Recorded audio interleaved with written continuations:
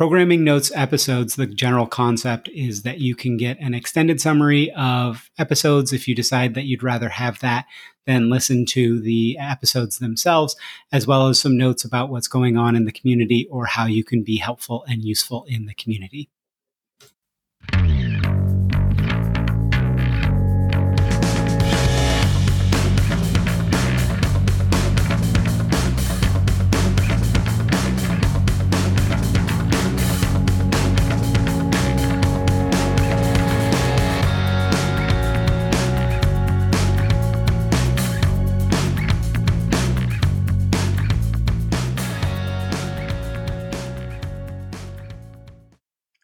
Programming notes for the week of October 30th, 2020. Happy Halloween to anybody that's going to be celebrating that. Keeping it short and sweet this week, so let's just talk about the episodes and get to the summaries. On Monday, we have episode 148. It's A-OK to solve for today. ANZ Plus's early data mesh success, an interview with Adele McDonald. So this one I think is really interesting because I would call ANZ's approach almost heretical, right? But still incredibly smart and likely to get them where they want to go, in my view. Again, they're solving for today. And Adele knows that they are in a metamorphosis stage with their organizational setup, but they're having data leads in their domains as the data quantum owners and developers. They're not really even asking their domain teams to do much in this way just yet. But they're also increasing the domain's data capabilities and feeding them ownership bit by bit and upping their capability. And those people are taking on that capability and that lead to really start to own their data a little bit without having to be like, oh, now I fully own it. It's a really interesting approach, but one that has only one that I could see if your organization has extremely high empathy and communication, should somebody consider doing it in this approach. But I think there's a lot of good learnings to take from it. On Tuesday, it's episode 149, Data Mesh and Community, the Future, Mesh Musings 34. So me talking about some hopefully exciting things on the horizon. I've struggled to make sure there is space for people to step up because I just want people to step up and step in and do things. So I am working now. I'm seeing that I'm just not going to probably be able to do that well. So I'm going to get some external support that will focus on that so I can focus on things like the podcast and some other things that are coming up. And as always, if you want to get involved, just look to do so. Find some ways to do that. It's pretty easy to kind of step up and start doing some stuff. On Friday, we have episode 150, which is 3 years in data mesh at eDreams, small data products, consumer burden, and iterating to success. Oh my. An interview with Carlos Saona. So this one is a super interesting case study. Right? Carlos essentially read Zhamak's original article, looked for people to talk to at that time, couldn't find anyone, and then just went with his team to implement and kind of did that in in their own little environment for 3 years. He discovered the community only when I reached out to him a few months back. So at eDreams, they took a very interesting approach to their data products with a very small single domain event type of producer aligned data product. And so I think this could actually become the de facto style of implementation of data mesh for companies in kind of the 2.5K or less employee range, because it really limits the burden on the producers so much. There's a lot of interesting stuff about iteration and learning and a lot of good advice about how to get started. And they as Carlos said, luckily picked a lot of really good ways to move forward. So I think there's a lot of good learnings in both of the interviews this week for people that are looking to get started. So with that, let's get on to the extended summaries.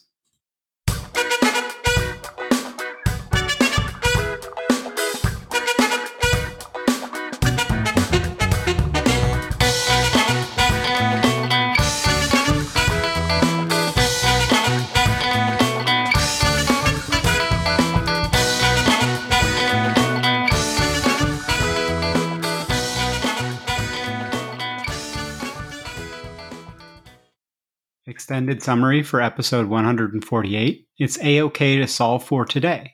ANZ Plus's early data mesh success. An interview with Adele McDonald.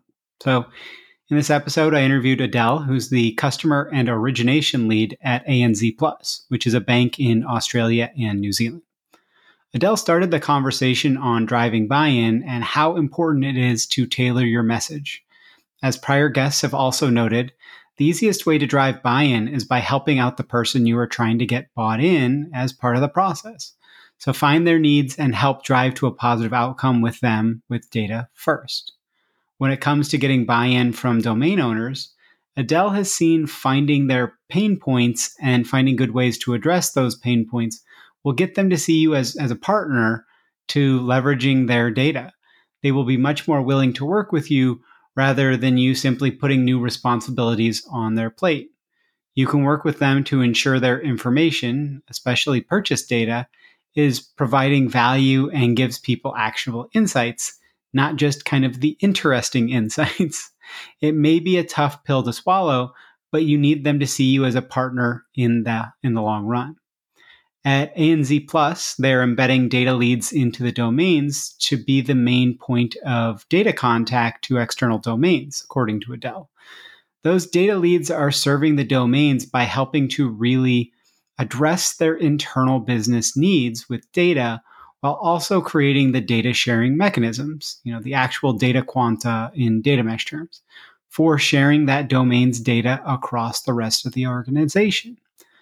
With this work falling on the data leads, ANZ Plus is not generally asking for domains to take on too much responsibility relative to data, at least not yet. This minimizes the work the domains have to take on, but still significantly accelerates the time to getting business value within the domain for new data use cases. This means domain owners are happy, or they've been very happy to work with the data leads because there isn't much incremental work they are responsible for, at least at first. Adele and the data mesh fans and leaders at ANZ Plus are aware that their data ownership model is probably not the right fit in the long run, but it's working well for them right now, and that's what matters to them. They have found a setup that doesn't add a ton of overhead process and will evolve as the capabilities and resources to hand over actual data ownership get built out more and more. When they evolve, they're focused on maintaining the ways of sharing context rather than trying to keep the exact data quanta as is. But if your organization isn't very clear that things will constantly evolve, this could be a very hard setup to maintain in the long run. The only reason they're able to do it is that everybody's on board, that things are going to change and evolve, and that this is just kind of one step in that evolutionary path. As part of their plans for evolution, Adele mentioned that they are focusing on maintaining the ability, with a low overall cost, to pivot. As the world around them changes and evolves, and as they learn more by taking actions on the actual insights they generate to drive more value, the team needs to make sure they are evolving along with the world in their markets.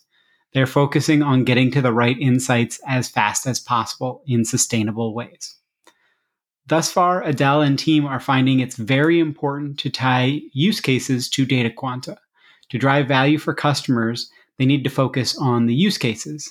This is especially relevant when looking at customer journeys. You want to set yourself up to collect the right data to analyze, to understand what's going on with that actual external customer journey. Adele emphasized the need to create an environment for safe evolution by developers relative to data. At first, developers won't know how to deal with data in general and as an entire concept, but most will understand at least some aspects of working with data. So how can you get them more and more used to dealing with data and learning more? By providing them a way to make changes when they need, but in a safe and easy way. Easier said than done, but teaching developers and software engineers to deal with data isn't a switch you flip, just like handing over ownership. It's best done as a gradual process. Again, easier said than done, of course. According to Adele, it's okay to have somewhat murky data ownership at first for a new potential data asset. If it starts to get broader use, you need to lock in who will own it, how and why, but you don't need to get ahead of yourself and drive towards a perfect data quantum each time you look to share data. Have high context exchange with other users, let them know how much they can trust things, but also be in a mode of trying it out and seeing where it might go before investing the time into data quantum creation. This gives domains more freedom to play with their data, but data consumers also must be flexible around what they are consuming, how that might evolve as it gets molded into something more scalable, usable, trustable, etc. Without an ability to evolve quickly, this model that they put together will very likely not work, right? You need that evolution capability to do something like this. It's crucial to think about data like any other software development for Adele. Zhamak has said this multiple times as well. Your software development lifecycle, or SDLC, needs to have things like governance and API interfaces as part of the development. And as an example, on the operational side, domains can build small internal apps that aren't good for external domain usage or anything as they figure out what they're building and test. But once other domains need access, then you have to start treating your sharing access like a product. The same goes for data.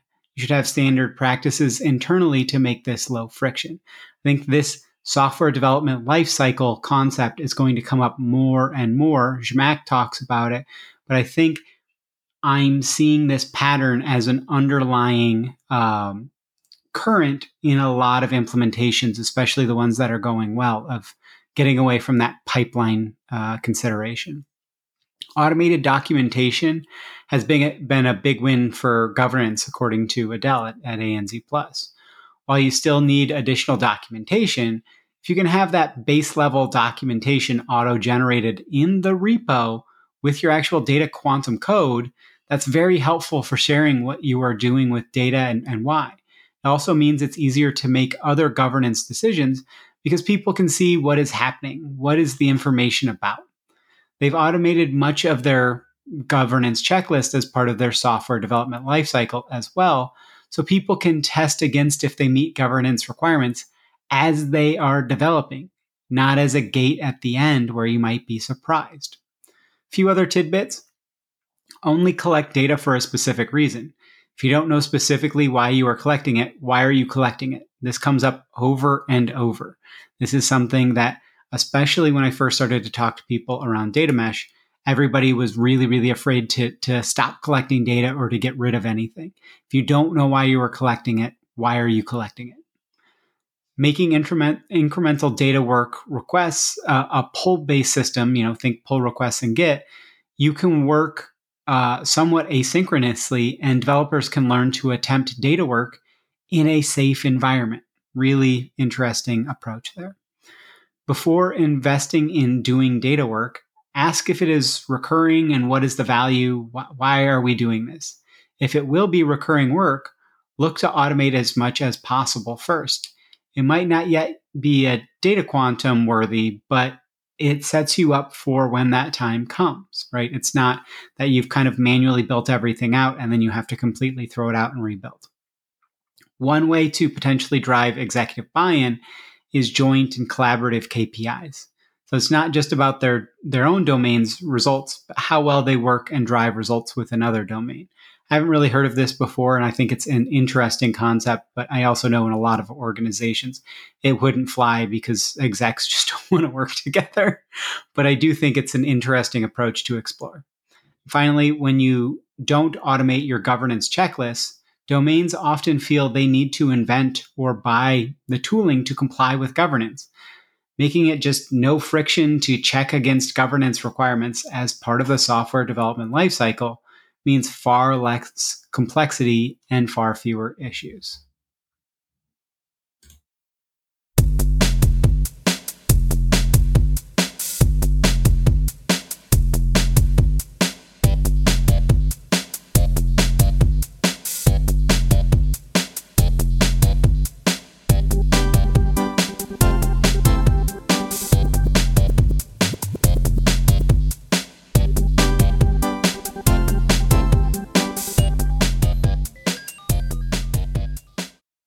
extended summary for episode 150. 3 years in, data mesh at eDreams. Small data products, consumer burden, and iterating to success. Oh my. Interview with Carlos Saona. So in this episode, I interviewed Carlos, who's the chief architect at eDreams Odigio, which is a company in the travel space. As a caveat before jumping in, Carlos believes it's too hard to say their experience or learnings will apply to everyone, or that he necessarily recommends anything they have done specifically, but he has learned a lot of very interesting things to date. Keep that perspective in mind when listening to this summary. I think that's good for everybody, is that we don't lock on to any one pattern, but that we take in kind of the broad perspective of what everybody's doing and what's working, and then try and figure out what might work for you. So when Carlos and team were looking at building out, 3 years ago, how to tackle their growing data challenges, they were looking at requests for proposals, RFPs from a number of data consultancies around building out a data lake, but they just weren't convinced it would work. Then they ran across Schmack's first data mesh article and decided to give it a try themselves. Until more recently, Carlos and team, they weren't aware of the mass upswing and hype and buzz around data mesh. So their implementation is kind of especially interesting because it wasn't really influenced by other implementations. It was almost kind of one of those uncontacted kind of groups of people that were doing things their own way. So I think it's an interesting study to look at. When they were starting out, Carlos said they didn't want to create that single overarching approach. It was very much about finding how to do data mesh incrementally. They started use case by use case and built it out organically, including the design principles and rules. They knew they couldn't start with a single data model, for instance, but it was quite challenging iterating towards that standard data model, right? A lot of people get kind of bogged down around data modeling. And I think no matter what you do, it's going to be hard. But if you try and do it all from the beginning, you're not leaving yourself open this space to learn and iterate. I think that's important to really look at. When choosing their initial use cases to try for data mesh, Carlos and team had some specific criteria. They rejected anything that needed a very quick turnaround because it wouldn't let them have enough time or space to try things, learn, and iterate. I think this is really important. There's a lot of use cases that you'll come across where the consumer is saying, I need this now, I need this now, I need this now. That's not good for your early data mesh implementation because you don't have the space to learn around this. You don't have the space to kind of try out a lot of different things. They did plan ahead, though, by creating foreign keys to data products that didn't exist to make interoperability down the road, when they would exist, much easier. And they were very honest with stakeholders about what early participation meant and what it didn't mean.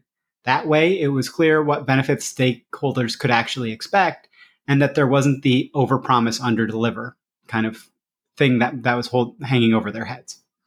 According to Carlos, while they had executive support and sponsorship for data mesh, that wasn't enough to move forward with confidence at the start.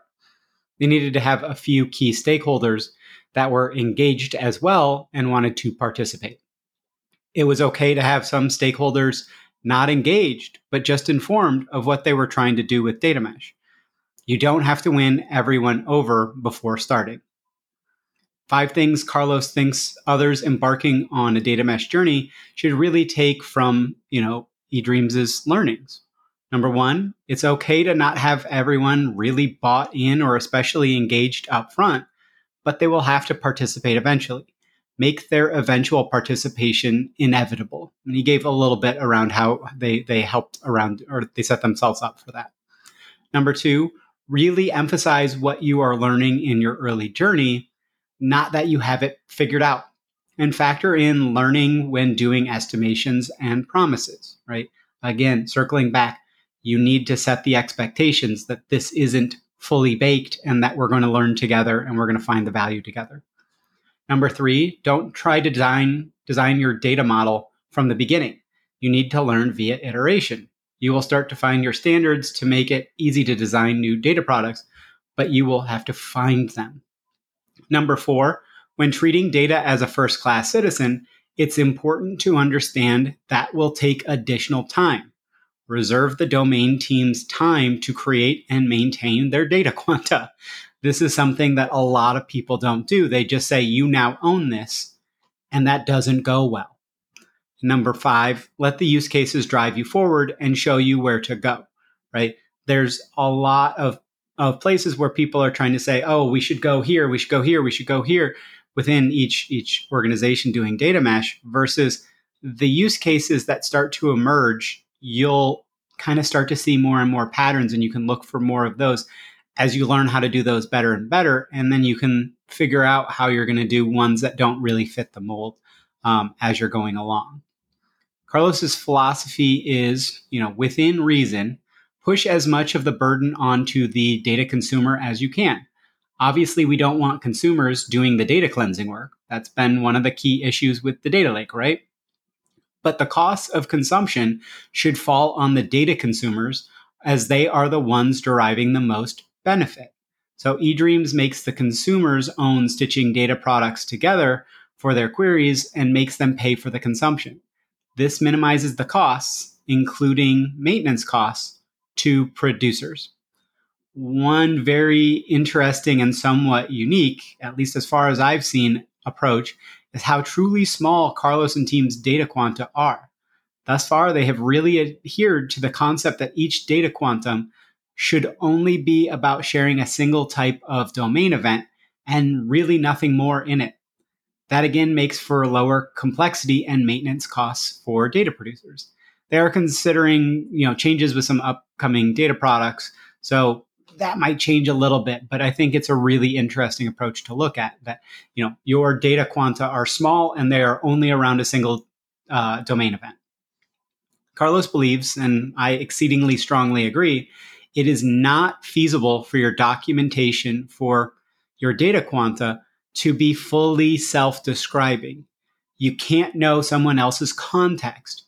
You need to write good documentation, obviously, so people can still understand what the data product is and what it's trying to share.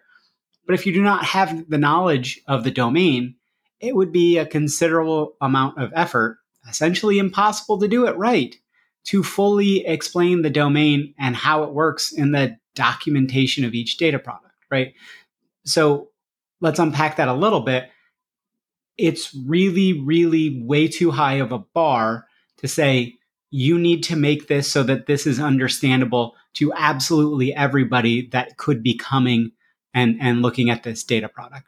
That's just not feasible. It's when people try to say, everything should be self-describing. That's not feasible, right? We need to get real about how far we can go and the Pareto principle, right?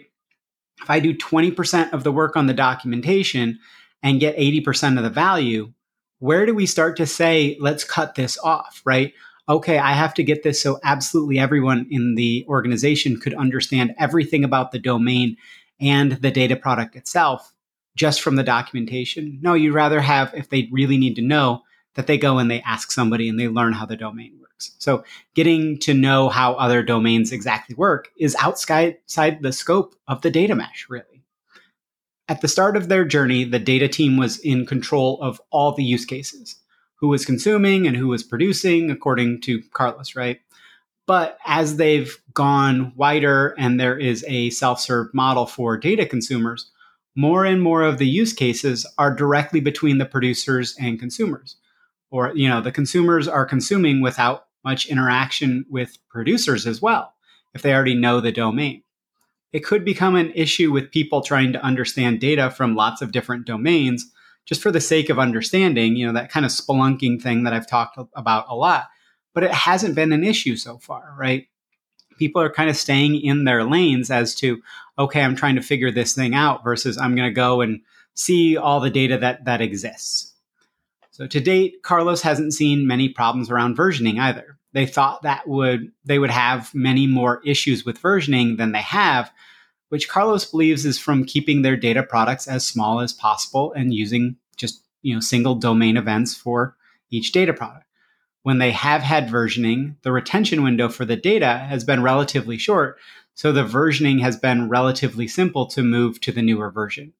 And because most people are getting their data from source aligned data products, right, that there isn't that kind of downstream stitching for a lot of things, changes have a smaller blast radius. They won't affect data products that are, downstream of a downstream of a downstream data product, right? People understand who their consumers are. Domain events have been enough for their data quanta because their main stakeholder has been machine learning, right? You don't need a super, super complicated thing for machine learning. They're now working on a different kind of data quanta for consumers, such as business intelligence, and they plan to include more governed versioning there. But thus far, it hasn't really been an issue.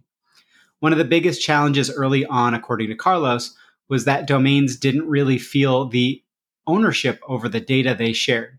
So, to increase the feeling of ownership, they first looked for ways for producing domains to use their own data, as many other guests have mentioned this, right? Second, they tried to maximize additional consumers of data products by looking for use cases. That led to faster feedback loops if there was a problem. There were more eyes on the data product. So producers discovered issues sooner, which again is especially helpful if they're consuming their own data. And third, the platform team helped identify issues that might be in the system or in the data platform pipeline process, right? If there was data loss, there is automation to help identify if it is on the platform side.